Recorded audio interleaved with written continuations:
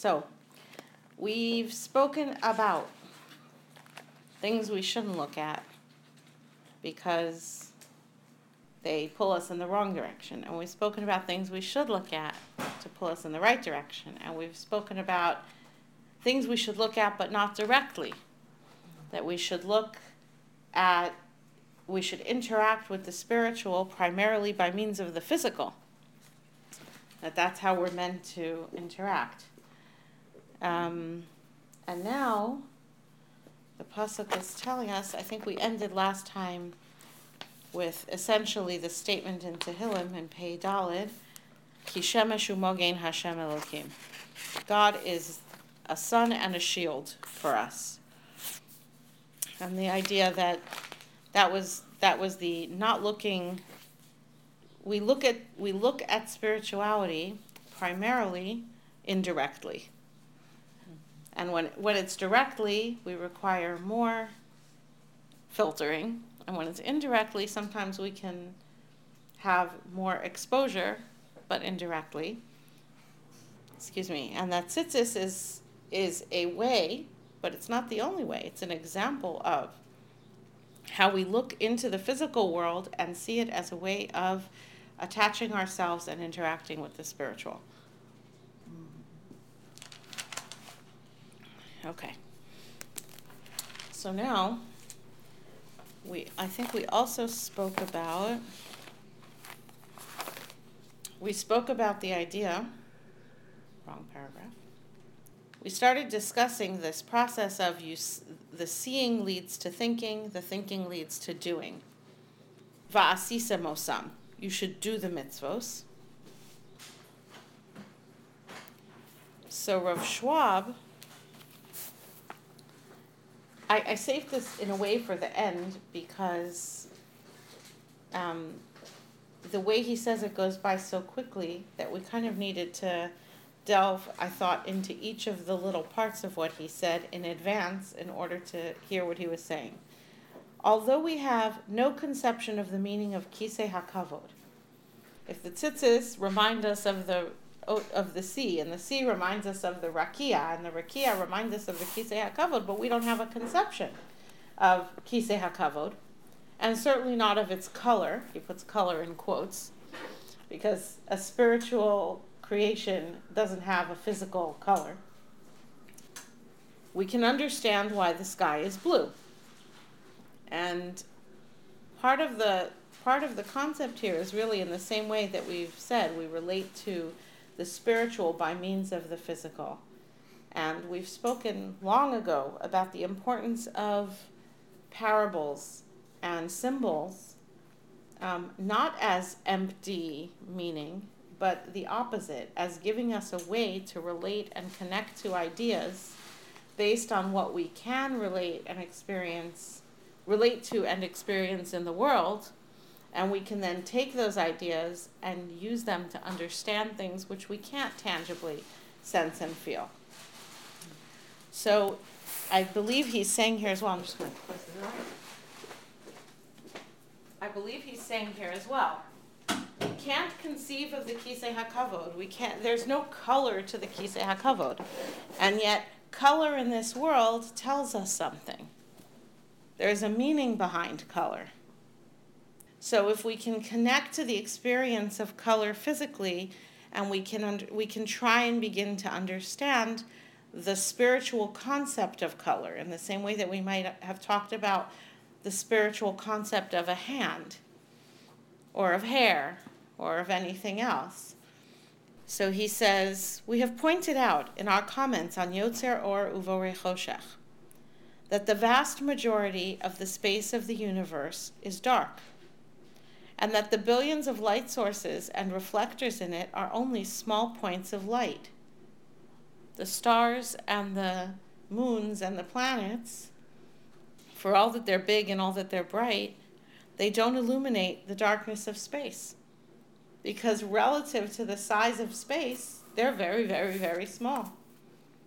The sun illuminates the darkness of space surrounding the earth. The mixture, so we have the earth, which let's say gets light directly from the sun and even reflects it. So there's illumination at earth level. But there's illumination that's a bit beyond earth level. That's our atmosphere. That's the rakia. Right? We talked a little about rakia. So that space, that atmosphere, that sky is a mixture of the darkness of the universe and the light of the sun. Where they combine, we see blue.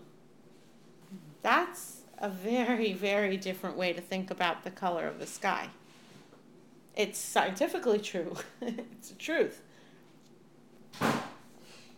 But it also gives us then something to begin to explore in terms of what it means then that something has a color. So the sky has a color. We call that color sky blue, let's say. It's related to Tcheles. We know that because Tcheles is Domeh LaYam and Yam is Domeh LaRakia. The Rakia has this color that is similar to Tcheles, that is caused by a blending of the dark of the universe and the light of the sun. And he refers back to explanations on the brachos before Shema, on Yotzer Or, which we didn't learn inside. Darkness is representative of Midas Hadin.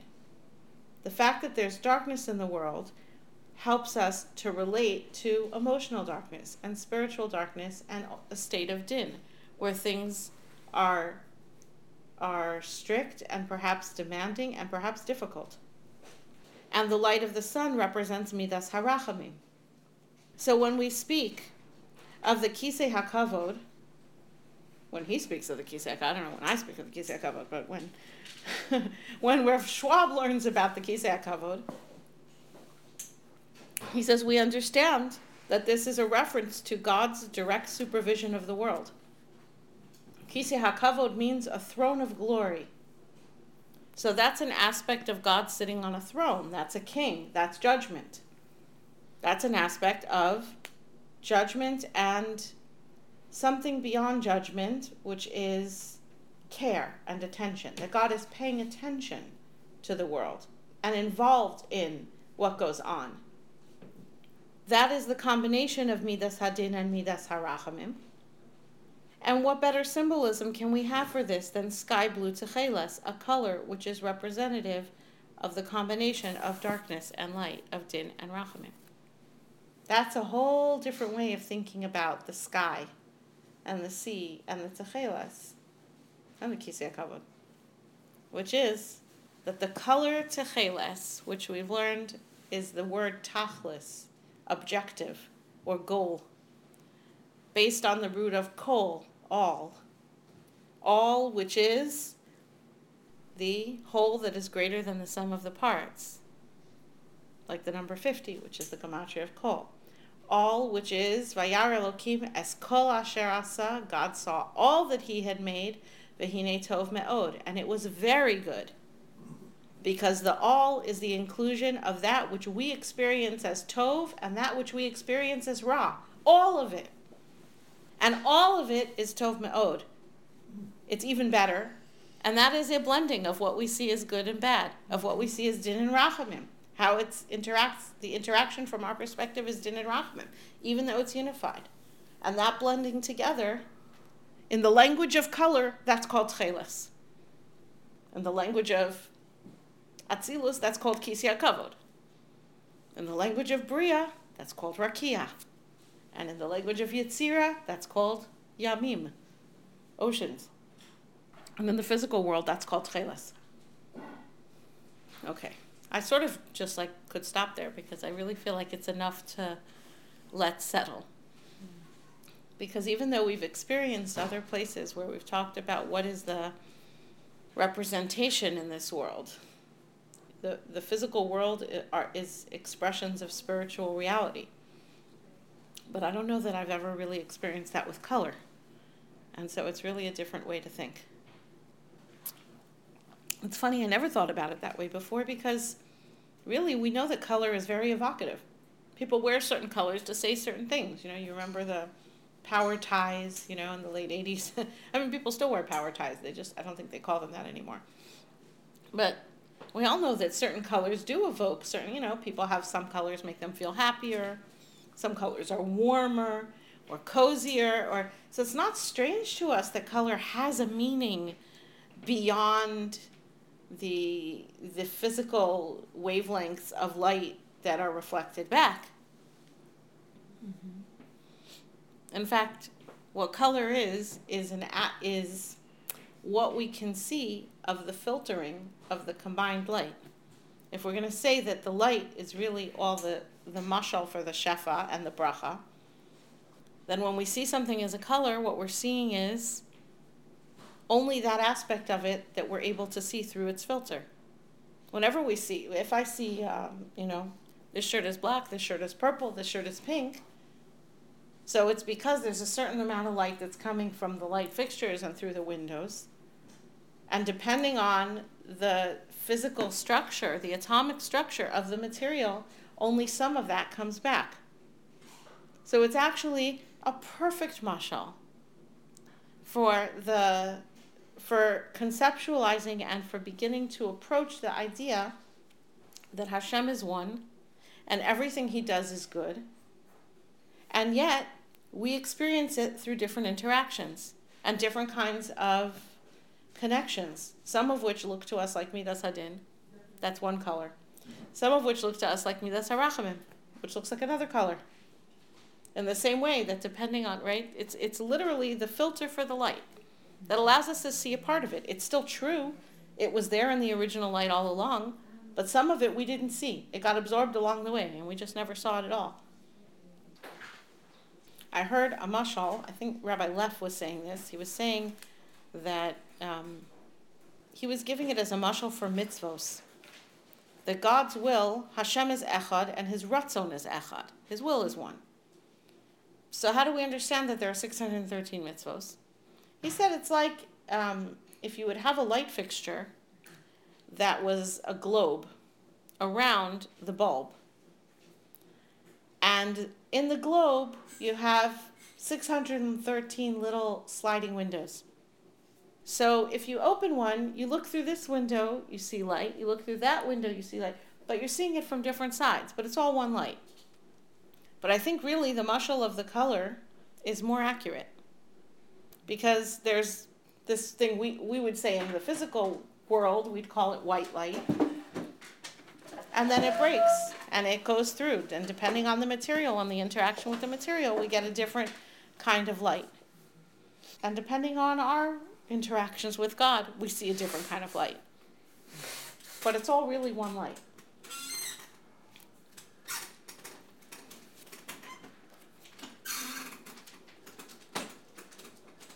Now, he goes one more step. Good morning. He goes one more step with the white, because there are white strings and there are tcheles strings. The white strings represent, we mentioned this before, but he mentions it with a little more detail. The white strings represent purity, as in freedom from sin, or clean from sin. The blue strings represent the positive aspect of the Kedusha. They both are an element of Kedusha, which is where we're leading to. We're leading to V'yisem kedoshim le'elokechem. You shall be holy, sanctified to God. So the white represents the I say negative, but it's not a bad thing. Negative as in, I don't even know what the right word is. Right? But not doing the wrong thing. So then you're cleansed. But doing the right thing is a positive. That's the blue. The blue is the being kadosh to Hashem.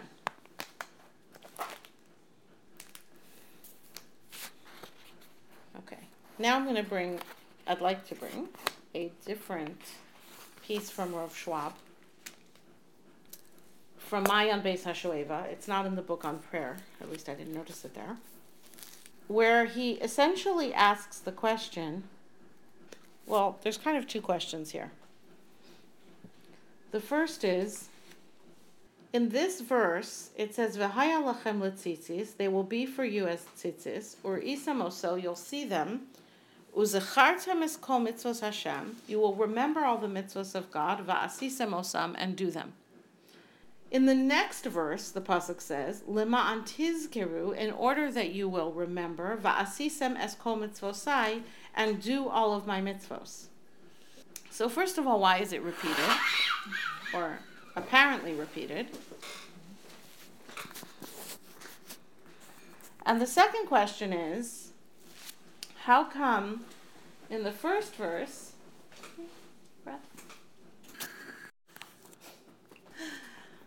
you can't win. Either you're all together or you're not all together. Okay. The second question is that in the first pasuk it says, you will remember all the mitzvos. You will remember all the mitzvos and do them. And in the second verse it says, you'll remember them and do all the mitzvos. So both of them have a kol, have an all, but in the first verse, you'll remember all of them and do them. And in the second verse, you'll remember them and do all of them. So this is what he is addressing. How come in one place the remembering is all, and in the other place the doing is all? One is you'll remember all of them, one is you'll do all of them. So that already means that if we could answer that, we might understand why we have it twice, why there's two verses. Because at first it sounded like it was maybe a repetition.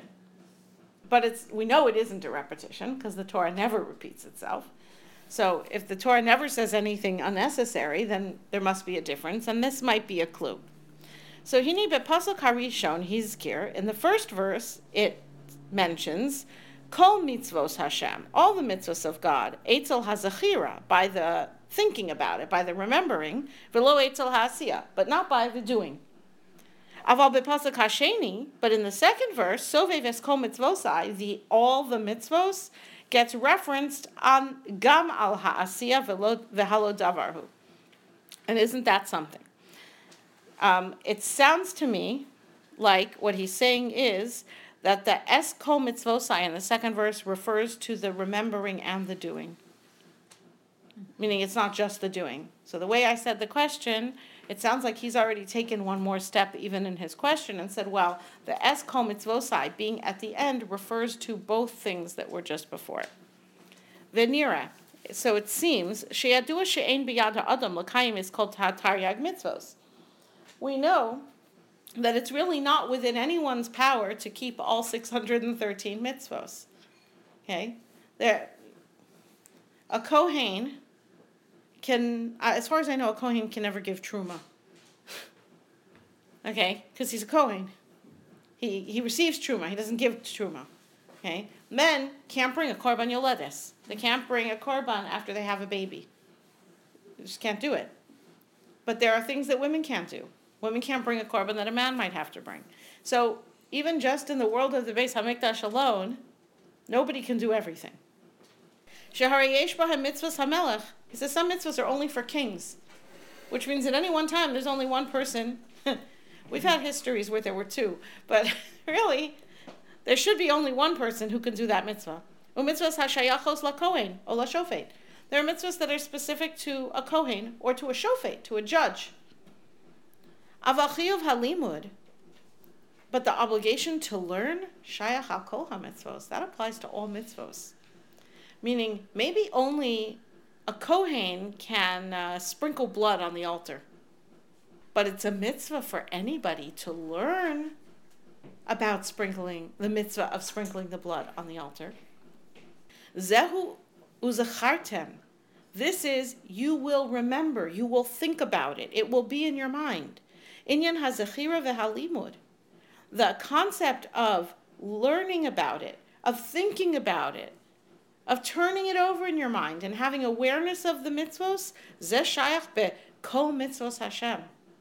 That applies to everyone in terms of all the mitzvos of Hashem. So that's the verse we're in. Uzachartem es kol mitzvos Hashem. You can think about and learn about all the mitzvos of Hashem. Aval ha'asiyah, but doing them, lo nimtza bekol ha'mitzvos. But it wouldn't be accurate for this verse to say all the mitzvos, va'asitim osam, and you'll do them. In other words, you'll do the ones that apply to you to do. Ela va'asitim osam, ma shebe'efsharus l'kayim. You will do them that which is possible for you to do. Aval hapasuk hasheni. But the second verse, hu hemshech, is a continuation from something that is in between these two segments. What came in between? You'll remember all the mitzvahs of Hashem and do them, velo sasuru, and you will not stray acharei levavachem v'acharei nechem asher atem zonim achareim, after your hearts and after your eyes, which you will be seduced after. Dehainu chovas halavavos, there is an obligation of the heart, shehakol chayavim bahem, that everyone is obligated in. Ve'ein shum yotze min haklal, and there is no exception. Ubachiyuvim elu lema'an tizkru va'asisem.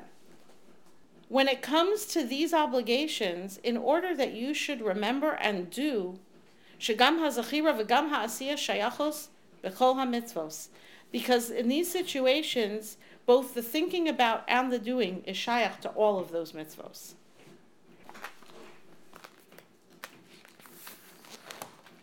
It's worth also pointing out that we have, wait a minute, I mean, I could remember this, but I doubt I will the next time I get here. Okay. We have consistently in our lives a principle that if there's a mitzvah you can do, you do it. And if there's a mitzvah you cannot do, then you go as far as you can toward doing it, and that's called that you did it. At the point where you are stopped, you're anus, you're forced, then, okay, so we say you did the mitzvah as much as could be done.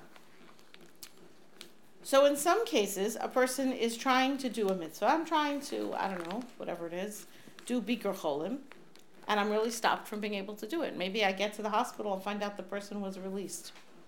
So I walk in, they're walking out the other side of the revolving door. I missed them. I came, I traveled, I tried to do the mitzvah of bikur cholim and wasn't able to do the mitzvah. So I still get credit. To the extent that I was able to do the mitzvah, I get the credit for it. What about karbanos? We can't bring karbanos now. So we do everything else possible. We learn about karbanos.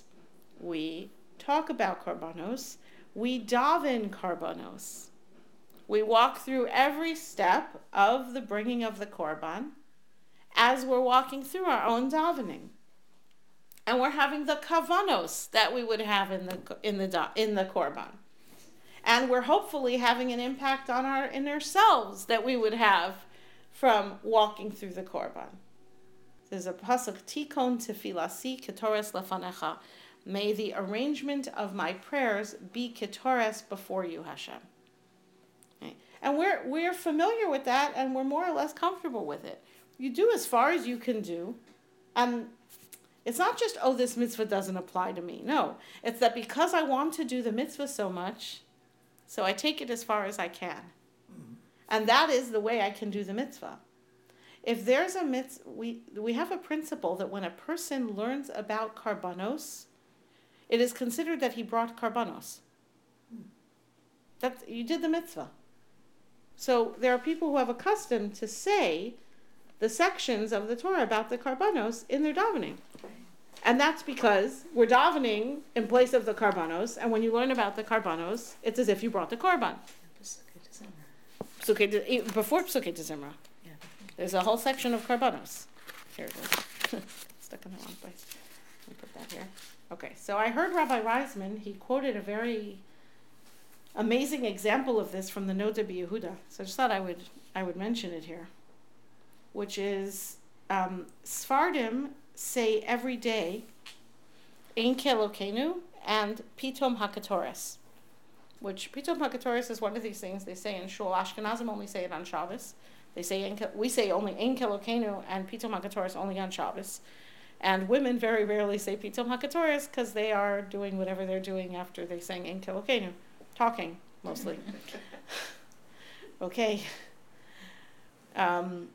And the Noda Yehuda asks, how come Ashkenazim don't say Ein Kelokenu and Pitom HaKetoras every day, even though Sephardim do? He says, okay, well, Ashkenazim do not say Pitom HaKetoras, which is about the Ketoras, the incense, which is kind of the ultimate part of the Korban process in the Beis HaMikdash, because there's a halacha. The halacha is that if someone brings Ketoras and leaves out an ingredient, it is very severe chet. And when you learn about karbanos and you can't bring them, then the learning is as if you brought the korban. And Ashkenazim hold that during the week, you're at the end of davening, you're in a rush, you're setting up the kiddush, whatever it is, you're in a rush, you might leave something out. And that's severe enough to warrant, maybe don't say it except on Shabbos, because on Shabbos you're not in a rush. So you can stop and you can enjoy and you can pay attention and you can still have the mitzvah of bringing Ketoras to the greatest extent possible without a Beis HaMikdash. So why not Ein Kelokenu? Oh, we could still sing Ein Kelokenu, that's not the Ketoras. He says, no, you have to understand that the Ketoras is associated with wealth, which is interesting. I knew about the Shulchan, didn't know about the Ketoras. He says Ketoras is associated with wealth, and we have elsewhere in the Torah, I think in Devarim, where Hashem says you will be going into battle and you'll say, who can possibly save us in this battle?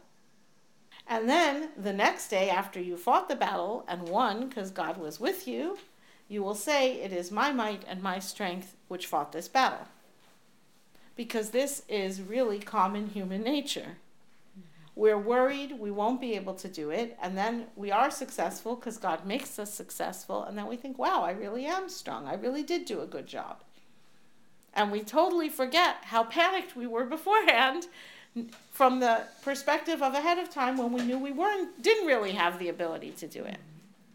So therefore, before we say Pitom HaKetoras, which is a wealth-bringing event or experience, we say Ein Kelokenu. There is none like God. Who is like God?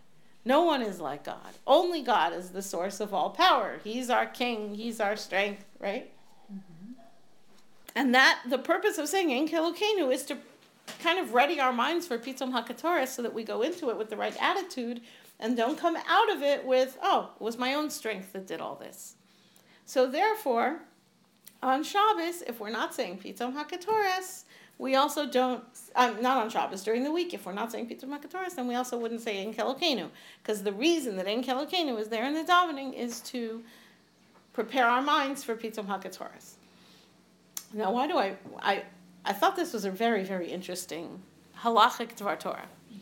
But it's also an example of how seriously we mean it. The Chazal mean it when Chazal tell us that when you learn the mitzvah, when you speak of the karbanos, you are doing them to the extent you can. You can't do more than that.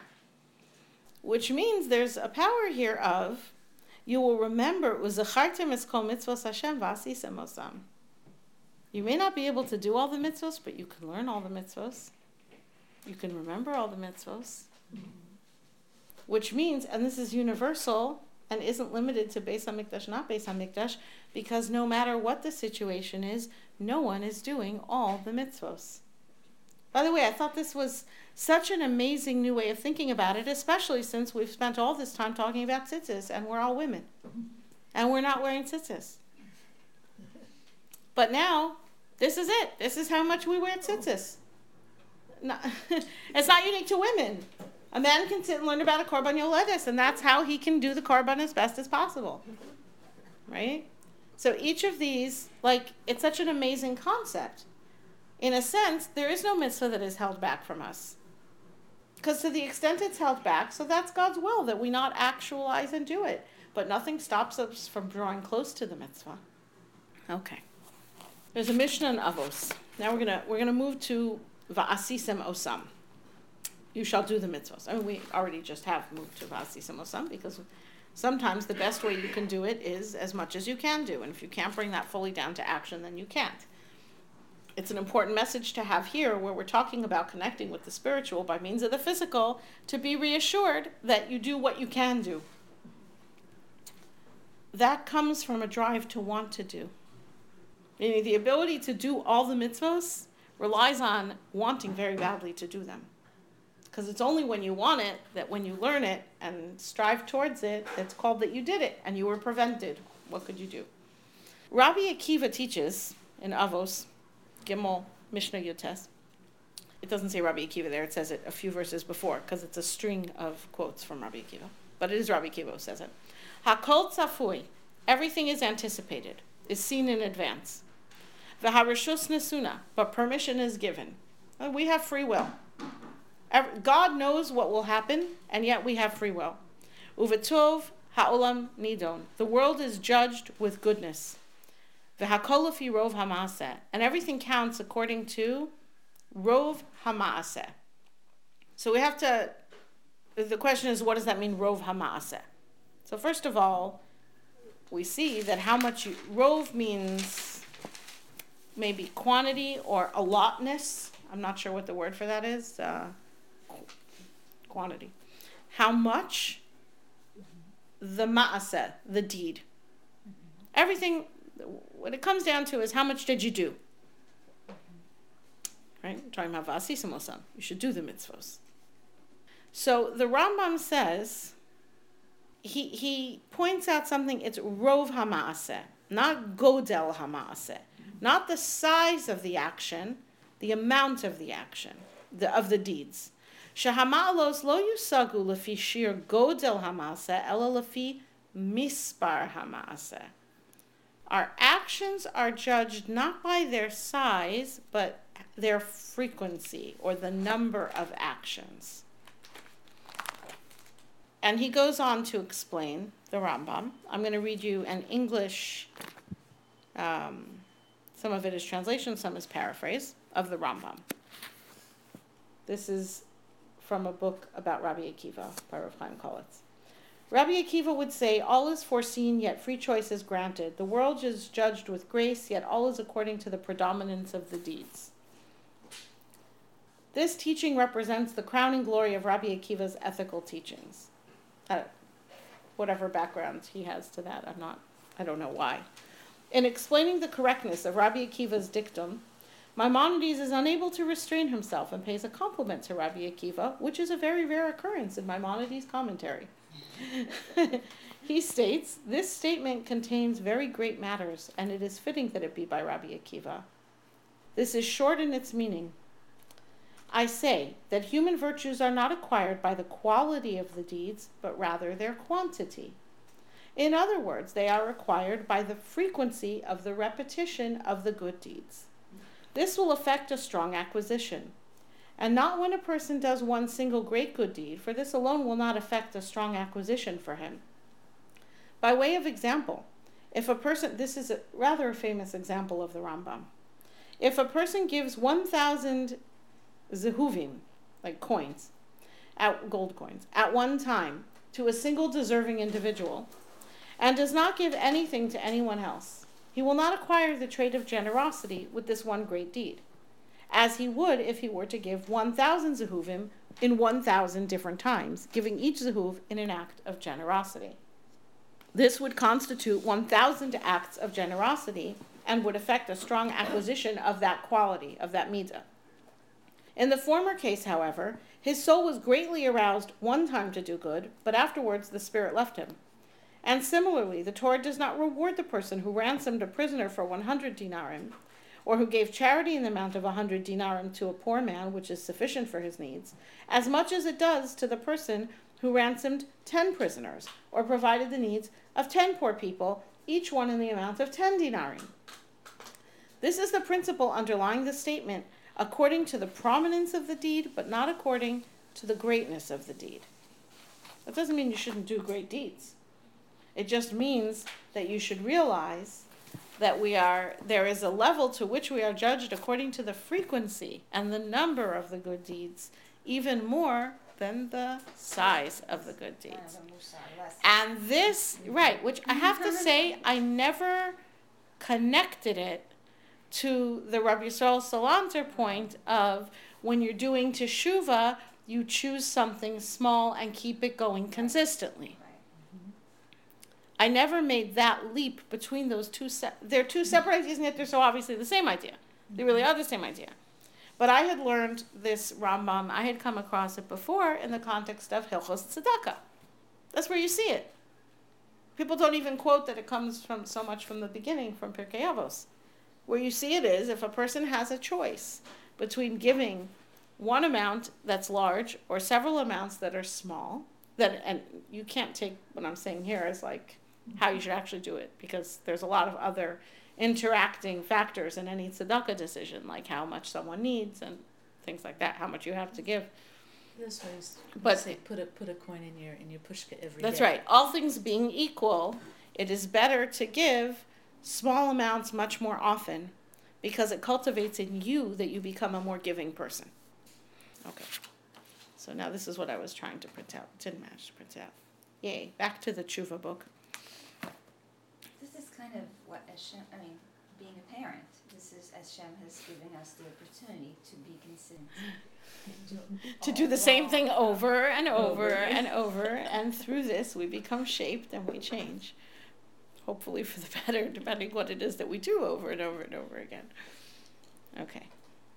So this, I'm back to Rabbi Leichter's book on Teshuvah, because I found that he, yet again, added a new layer of understanding for me to this idea of why it is important to make a small change or a small action and keep that going consistently.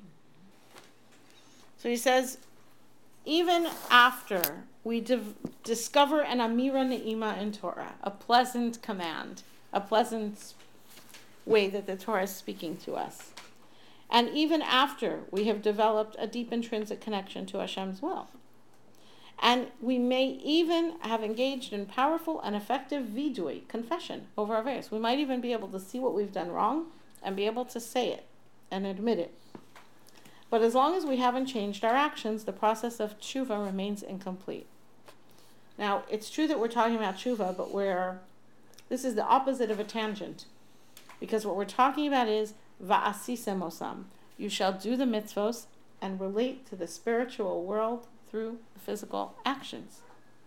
So as long as the change inside of us is not connected to the physical actions, it's not really complete. It is the same idea. It's not a tangent that we got to step by step going into different ideas that are related. It is the same idea. Okay. First of all, when we commit to a small but meaningful and lasting change in action, if we do that and it's underpinned by having wanted to do it because we found a way that we connected to it and that the Torah and mitzvahs connected to us and that we want to change, then first of all, that small action in this world is representative of something big and deep and significant that's going on inside of us. So the significance of the small action is bigger than the action itself. So that's piece one. I felt like I needed these extra pieces to relate, because sometimes it can feel like, what's the point of the small action? Even if you tell me 1,000 times, well, maybe if you tell me 1,000 times, it will have the impact, right? Hakol lefi rov hamasa. Right? HaKadosh Baruch Hu appreciates small actions. But how does that work on me? Okay? So piece number one is, just like everything physical in the world is an expression of a much greater spiritual truth, also my actions are expressions in the physical world of a much greater spiritual truth. I'm a good company. I'm in the world. So that's bit number one that helps me value the significance of making some very tiny change. Okay. part number 2 is that because it's small, and because it is furthermore tied to a positive desire for change, for wanting to do the mitzvah, not, fine, I'll do it because I know I really should be doing it, but because I really yearn to do that mitzvah now that I've gone through this whole discovery phase, then it will give me the strength to overcome the difficulties that will come about in reaction to the change. So I know, you've mentioned many times, and I've heard Rabbi Kellerman talk about flying under the radar, right? The idea that if you make a very small change, then maybe your Yetzer Hara won't get so worked up about it. What he's saying here is it's a slightly different way of thinking about that. One is that it doesn't feel like an alien imposition.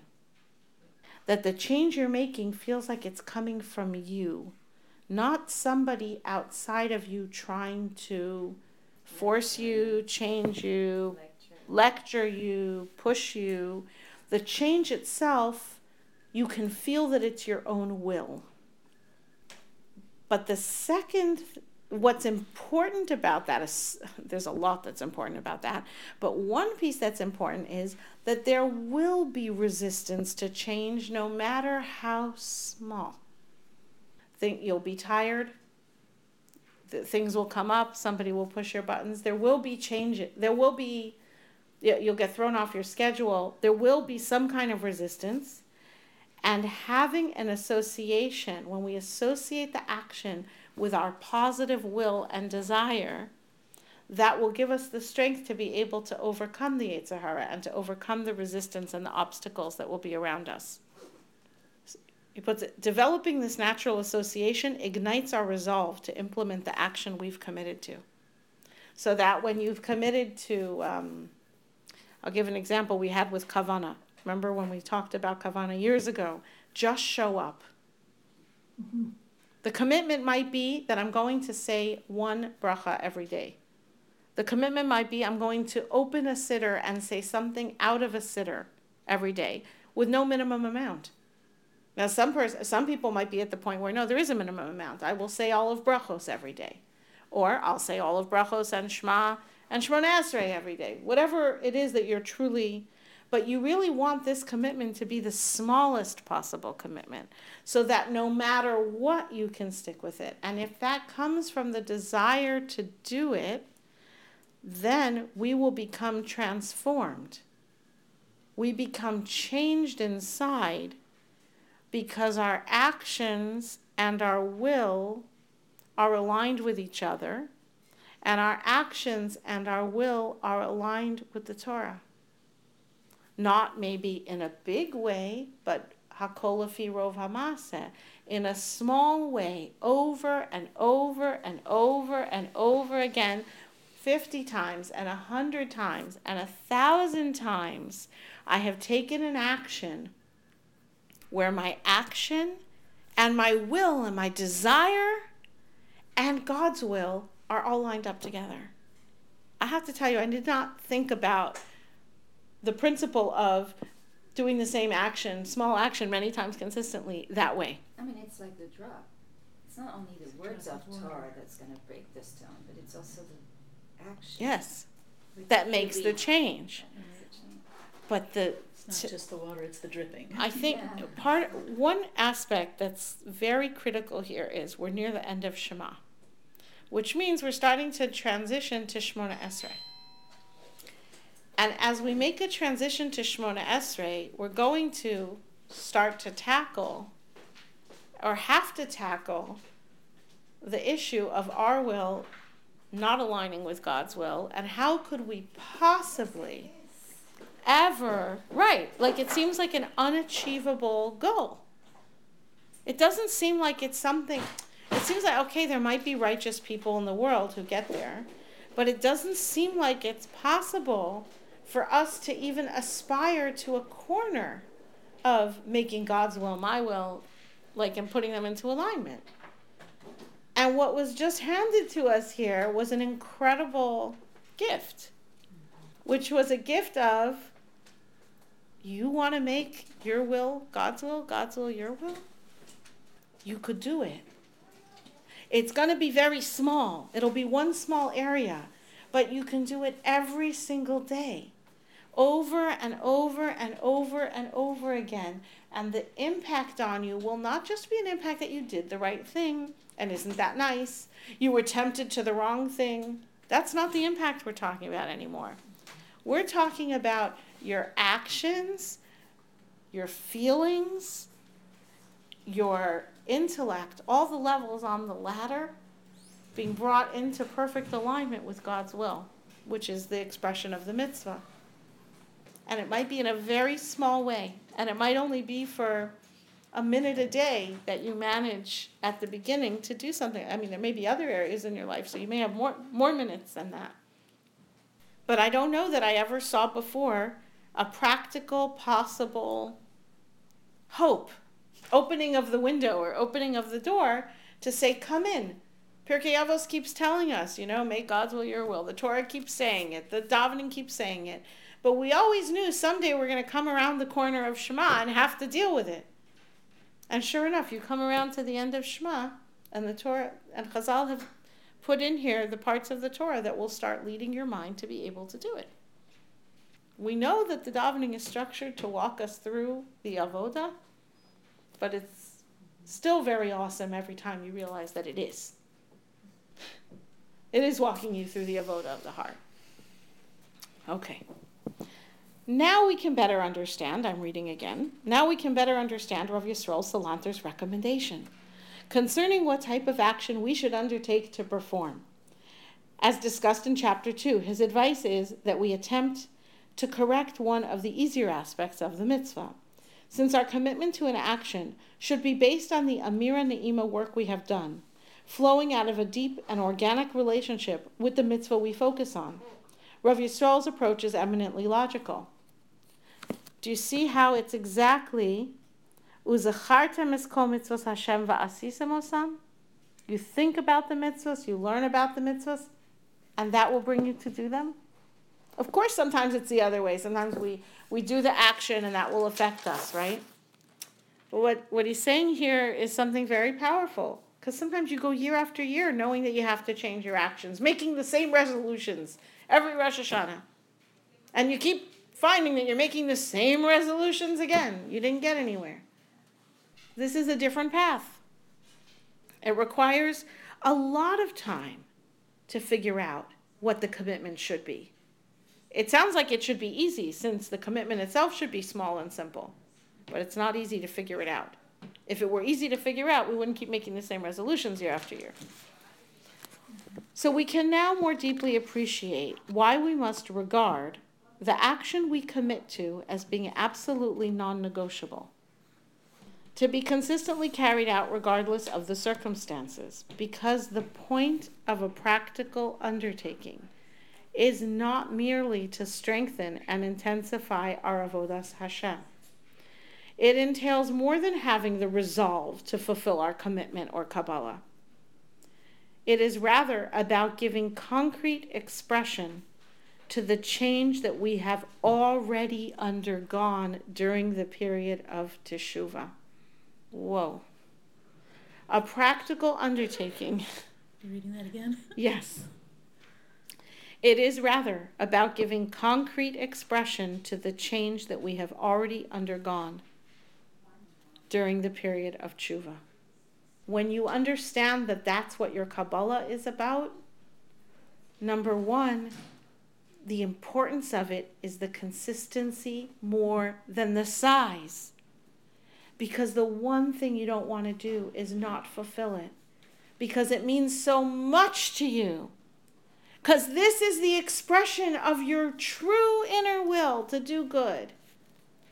So it should be very small. So that you really can keep it no matter how you feel. That's why it should be to open the siddur every day and say one word out of it. Or to say one bracha concentrating on one word. So that even when it's midnight and 2 a.m. and you're getting into bed late and you realize, oh my goodness, I didn't do my Kabbalah, it's still manageable. And it's not just manageable, but inside of you is, oh, I really want to do it because I don't want to miss. The smallness is a bigness. The inner work of tshuva, the transformation of our inner selves, consequently demands transformation of our behavior, our outer selves. And this will ensure that our new personal reality is made up not only of different perceptions and drives, but different actions as well. We should invest great effort in our search for an action that we will be able to maintain under all circumstances. Okay. He goes on. He does recognize that it may look as if it is a contradiction to the famous statement of the Sefer HaChinuch that our inside is affected by our external actions, because what he is saying to do is the opposite. He's saying that the external action will affect our insides, but he's saying that it has to come first from the work on the inside, okay? Which does sound like it's different from the Sefer HaChinuch. He does also show that it's not necessarily different after all. But I don't want to... That for us would be a tangent from Shema.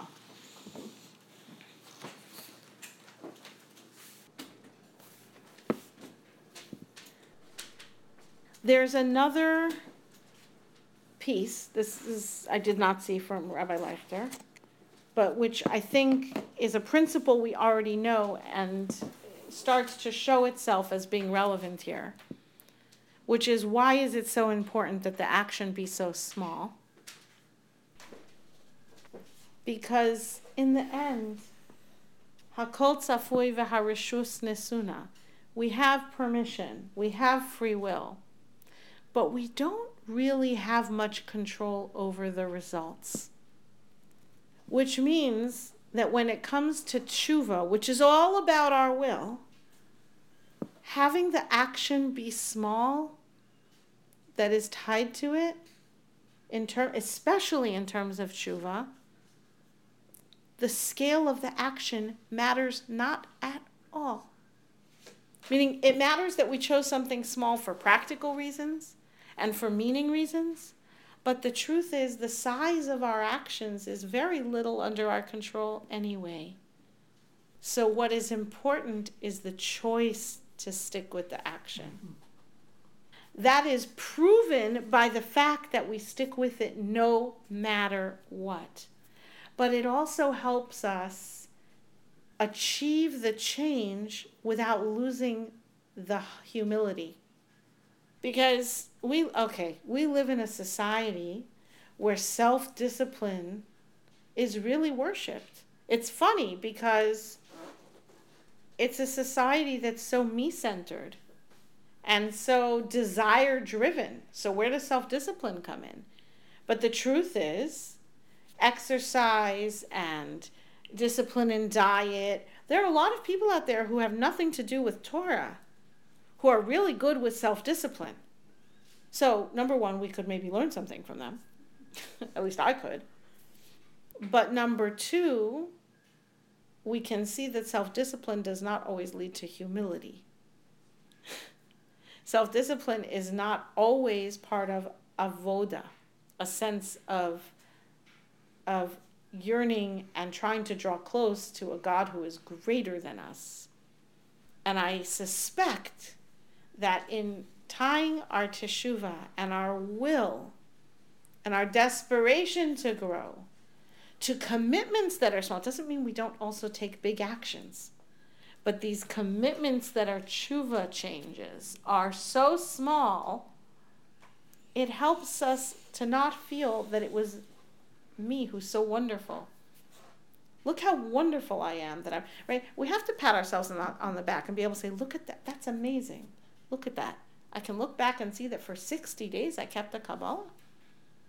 That's an incredible achievement. I should be able to pat myself on the back. Good, that's good. That's really good. Thank you, Hashem, for helping me to achieve that. Mm-hmm. Because yes, it's my will, and yes, it's my commitment, and yes, there were obstacles, and yet I know perfectly well that there's plenty of things that I wanted to do very badly and wasn't able to do. So I still have to be grateful.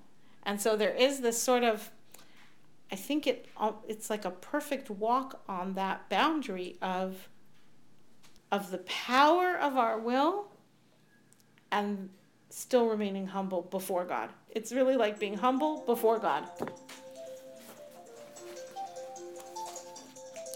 It's very uplifting. I wasn't being sarcastic. It's very uplifting. Okay. I'm going to stop here. And next week in Mitzvah Hashem, we will speak more about the lo sasuru acharei levavchem. Do not stray after your heart and after your eyes.